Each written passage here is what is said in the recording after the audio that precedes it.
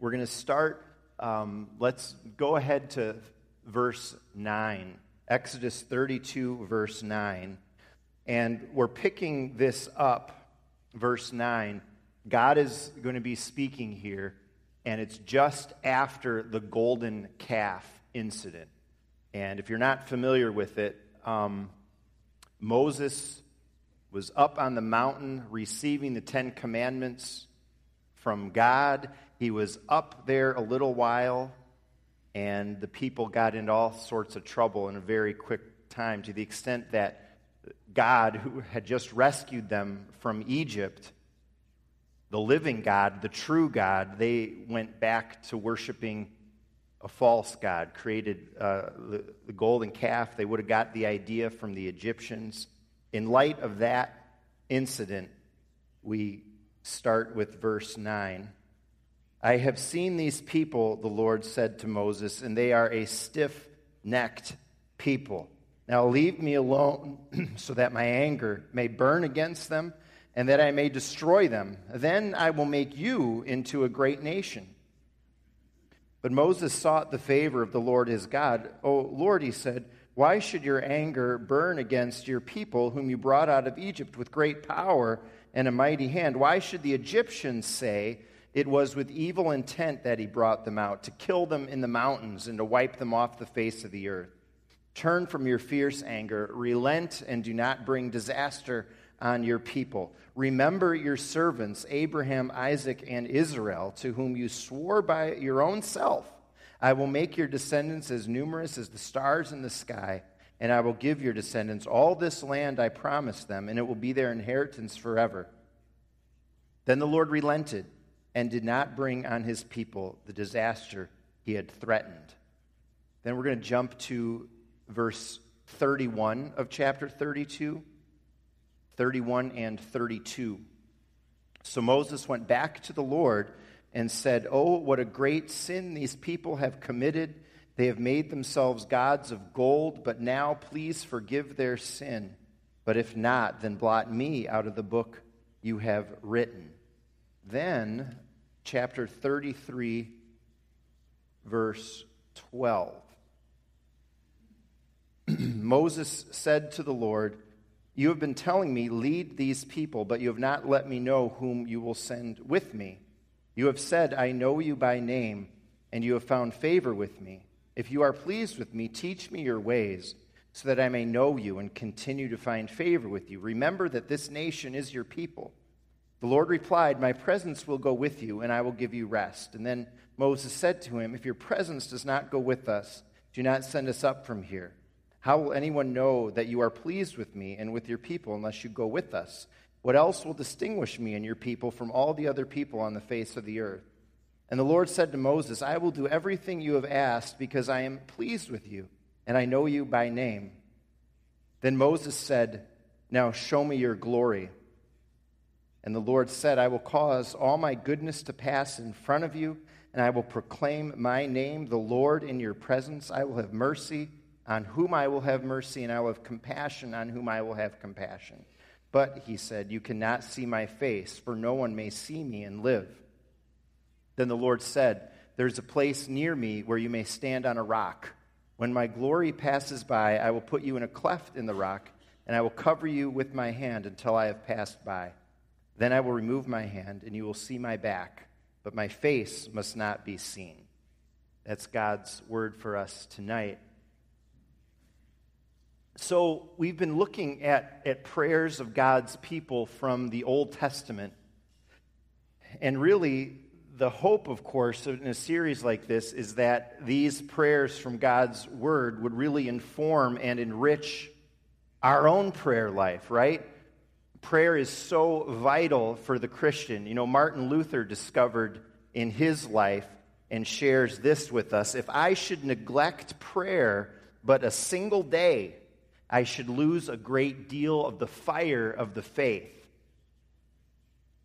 So if we're not feeling the fire, if we're not feeling a passion for the Lord, well, there could be any number of factors, but first, look to the health of your prayer life. If your prayer life's not where it should be, get that on track first, and and just see the difference that will make. Prayer makes a critical difference in our own hearts and lives. It makes a difference as we look at others around us too, as we seek to love our neighbor as Christ himself loved us. William Law said, "There's nothing that makes us love a man so much as prayer for him." You're praying for someone, you're going to love them. And prayer, I really think it's the number one thing Christians can do to make a difference in this world. We talk about wanting to make a difference, to serve, to reach the lost. Prayer, number one for our impact in the world. Sidlow Baxter famously said, "Men may spurn our appeals, reject our message, oppose our arguments, despise our persons," all of which is more true than ever before today, but they are helpless against our prayers. This conversation between Moses and God shows us three aspects of prayer. They relate to our own relationship with God. They relate also to how we look at others, how we look out on the world, I think. And I think, as I was looking at these, that I think these are three aspects of prayer that we may miss. And you might doubt that that's possible. How could we be missing, to a great extent, three types of prayers? Well, listen to the sermon and see what you think. See if you agree. You may also doubt that we should use Moses' conversation with God. We see how it ends up. I mean, this is powerful stuff. You might doubt that we should use this conversation as a template for our prayers at all, because he's Moses, and he has a very special place in salvation history. That becomes really clear in our verses. His role is as the mediator between God and the people, and in that role, he's a type of Christ, a type of Jesus in the Old Testament. He points us to Jesus and Jesus' role and his work. Well, Moses made mistakes. We know that as things go on. He wasn't perfect. Christ alone is our true example. But in the ways that Moses represented Christ, he becomes our example too. You know, I think of another prominent Old Testament figure like Daniel later in the Old Testament. Like Daniel, we see in Moses evidence of the Spirit of Jesus Christ. That's what's going on with Moses. It's the Spirit of Jesus himself. We're on the other side of the cross of Calvary. We've been given the Spirit of Christ, and we're called to give evidence of him within us. So insofar as Moses displays the Spirit of Christ who would be coming, right, we also are to display the Spirit of Jesus who has come. So three aspects to this conversation with God that I think we do well to pay attention to. Prayers perhaps not prayed enough by us. The first prayer, not prayed enough by us, is a prayer for God's honor. We might call this a prayer for God's justice, kind of similar thing. And to be honest, in our verses, it's more of a care and concern for God's honor than a specific prayer. But this care that Moses had should certainly inform our prayers. We read about the Levites killing, and actually, I'm trying to think, did we read about the Levites killing 3,000 Israelites? That might be one of the things I skipped over. I was trying to figure out what parts could I leave out, and maybe that's one of them. I don't remember reading that. If I did read it and forgot already, then just ignore that I'm totally forgetting that. But Moses, after he talks to God, looks down, sees what happens, goes down and commands that the Levites kill 3,000 Israelites. 3,000 of the people for worshiping this golden calf, for building it and dancing around it. And it seems totally barbaric. What is going on? How can that be justified? How is that in any sense acceptable or okay? Well, there's a great Old Testament teacher named Meredith Kline. He used to teach at Westminster Seminary. He calls this an example, and listen to the words, and I'll explain it. End time intrusion ethics. And this means that this incident points to the end time judgment of God.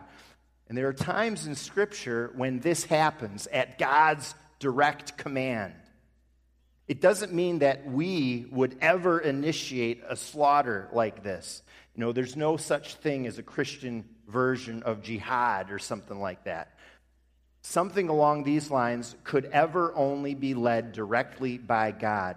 And so that explains our horror at 3,000 Israelites being slaughtered. It's supposed to be horrible. We're supposed to be horrified by it. It's a picture of the judgment that will come at the end of time to those who don't belong to the Lord. This shows us the seriousness of rejecting the Lord. There's someone else who explains it this way. Perhaps we're horrified about this command because of our too casual approach to the faith, because of our too casual approach to sin. We don't really get how seriously God treats sin. Our values aren't what they're supposed to be. To Moses, the bloodshed was a just and right response to the people's sin. Today, do we maybe take sin and the holiness of God so lightly that we think disobedience does not deserve death?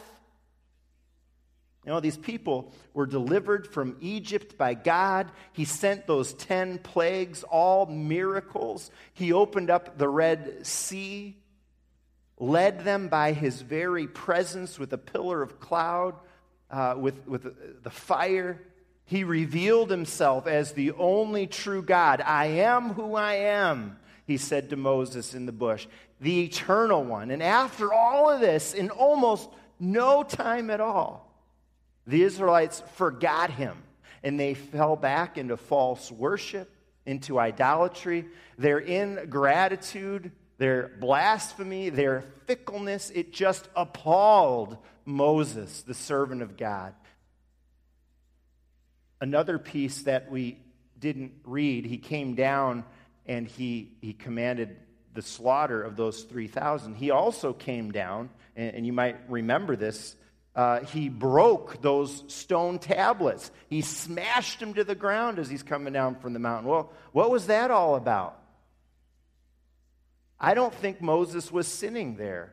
I don't think he was just got a little hot. This was a righteous anger. This was someone who knew the holiness of God and was just shocked at how the people thumbed their noses at him. The breaking of the tablets was a picture of exactly what should have happened to all the people, not just 3,000. They deserved for God to break the covenant with them because they broke their covenant relationship with God. Do we have this kind of care and concern that translates into our prayers? Prayer for the honor of our God, disgust that people would turn back on their Creator and rebel against their Heavenly Father? Do we have a righteous anger that people, instead of the true God, choose the golden calves of today, like sex and power and money and what Pastor Matthew talked about today, the God of our own happiness and comforts that determines how we spend our time and our money? Where's our grief for this? Where's the outrage? Where's our defense for God and His honor in the midst of defiance against Him? Where's our prophetic word about the real consequences of sin? Right? And what about when we ourselves sin? Are you cut to the heart? Do we really understand what we're doing? I've mentioned this before, I think, but my dad's mentor in ministry was Dr. Alexander DeYoung. Doc, we called him. He was one of the first presidents of Trinity Christian College down there in Palos Heights. Wonderful man. To get home for people the seriousness of our sin, he would sometimes in sermons say that when we sin, when we choose disobedience, it's like looking at the cross and saying, nuts to you. Nuts to you. We would never, ever want to think that, let alone say that about Jesus and his sacrifice. It would be horrible, but in a sense, that's exactly what we're doing every time we sin.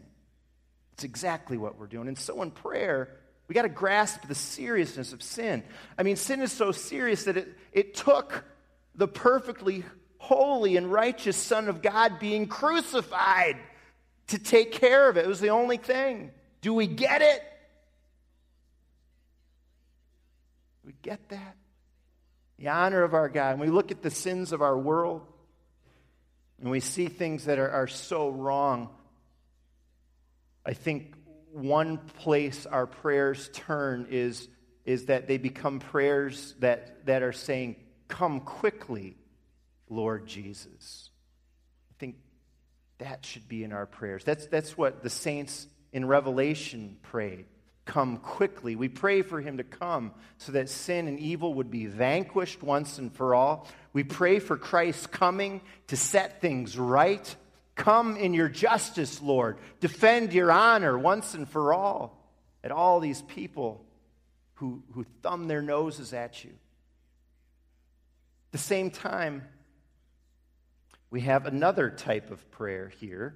It seems contradictory to all this, but of course it isn't.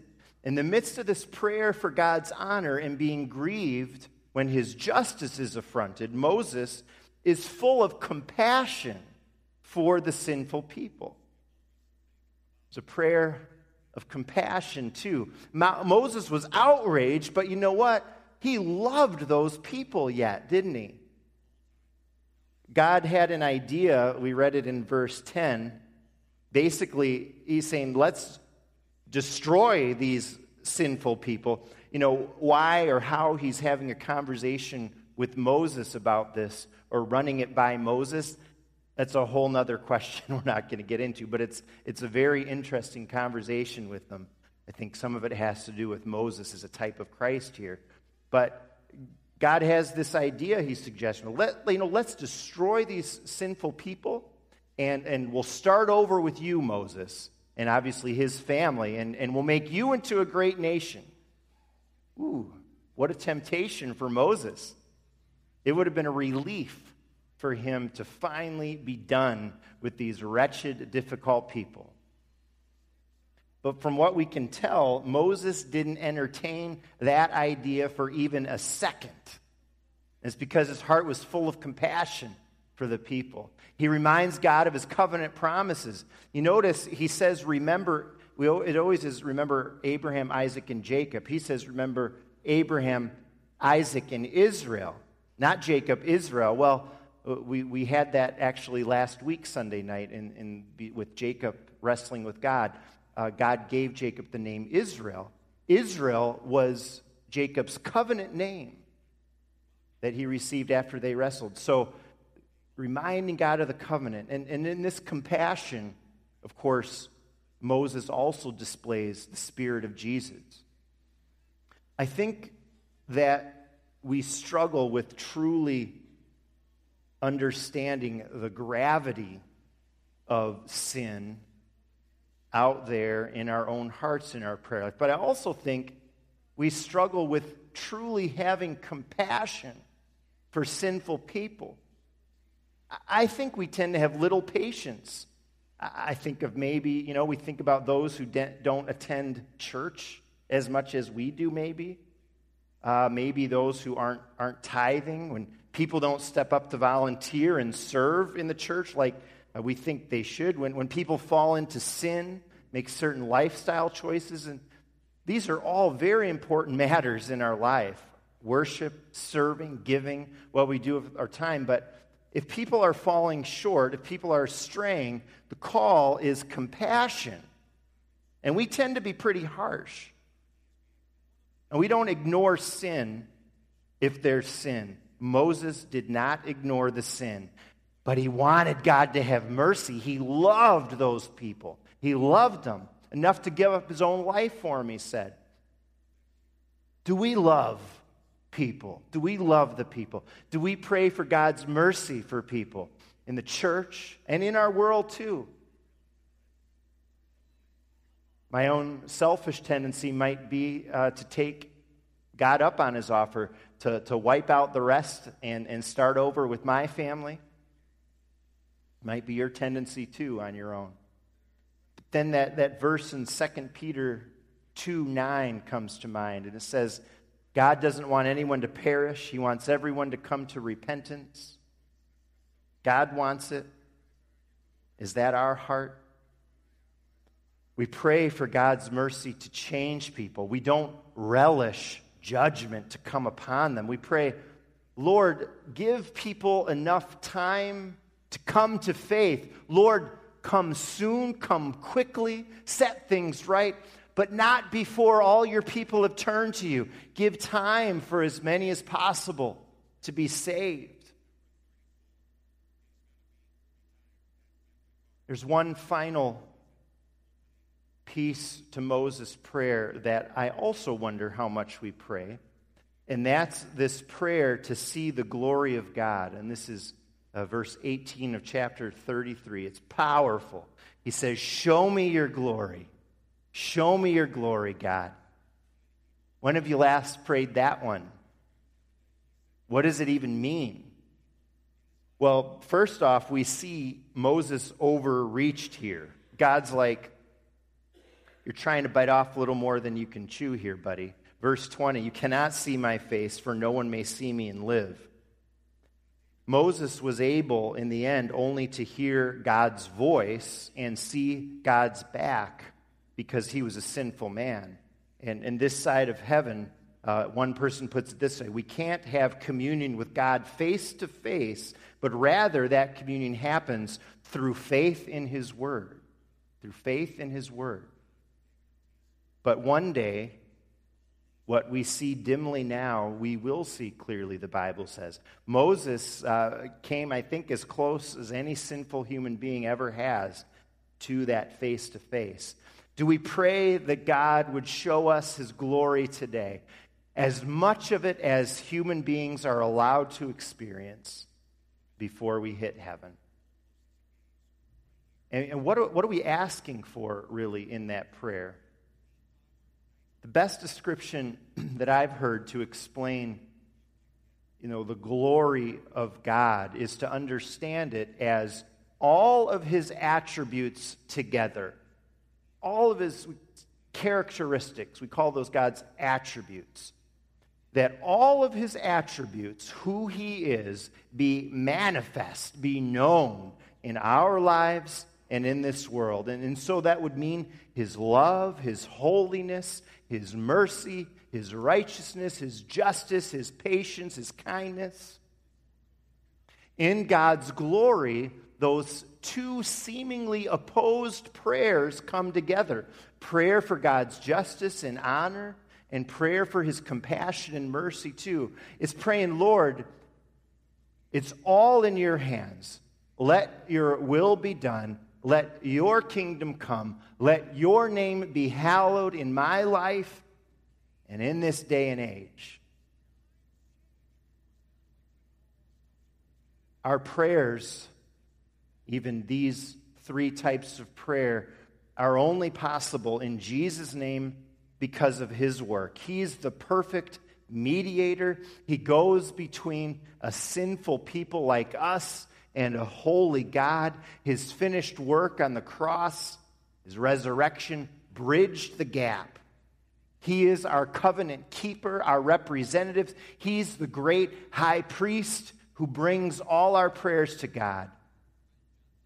Moses, I'm not sure if it was in our verses or other verses, He's described as being in the glory cloud on Sinai. Moses in the glory cloud on Sinai points to a greater than Moses. A cloud received him, our Jesus, when he ascended into heaven, and he sent his Spirit from there to fill his people. And that Spirit of Christ within us makes us yearn for that fellowship through prayer with the Father. When we think about prayer, we talk about those categories of prayer that are really helpful, I think. Acts, adoration, confession, thanksgiving, supplications. We bring God our needs. We give him our thanks and adoration. We ask for forgiveness from our sins. But what about these three prayers we saw today? Are they rare in your life, or are you praying them? May we pray for God's honor in the face of sin and evil in our own hearts and lives and in this world. May it grieve us. May we get the seriousness of rebelling against the God of the universe and tremble as we think about the consequences. May we have compassion that God would be merciful to sinners, save many, work irresistibly to call all his children to himself. May we have a love for people that Christ himself has. And may we pray, show me your glory. Lord, show me your glory in my life, in the church, even in Faith Church today, that we would know our God more, that we would see him for who he is in all of his perfection and glory and beauty, as much, Lord, as you would give me of yourself this side of heaven. This is big stuff. Prayer is not sort of just an appendix to the Christian life, is it? It's absolutely vital. I want to read a couple verses from a hymn in our hymnal, in the blue hymnal. Prayer is the soul's sincere desire, unuttered or expressed, the motion of a hidden fire that trembles in the breast. Prayer is the Christian's vital breath, the Christian's native air, his watchword at the gates of death. He enters heaven with prayer. O thou by whom we come to God, the life, the truth, the way, the path of prayer thyself hast trod. Lord, teach us how to pray. May God keep drawing us to himself, and may we grow as a people of prayer, drawing near to him. Amen, people of God.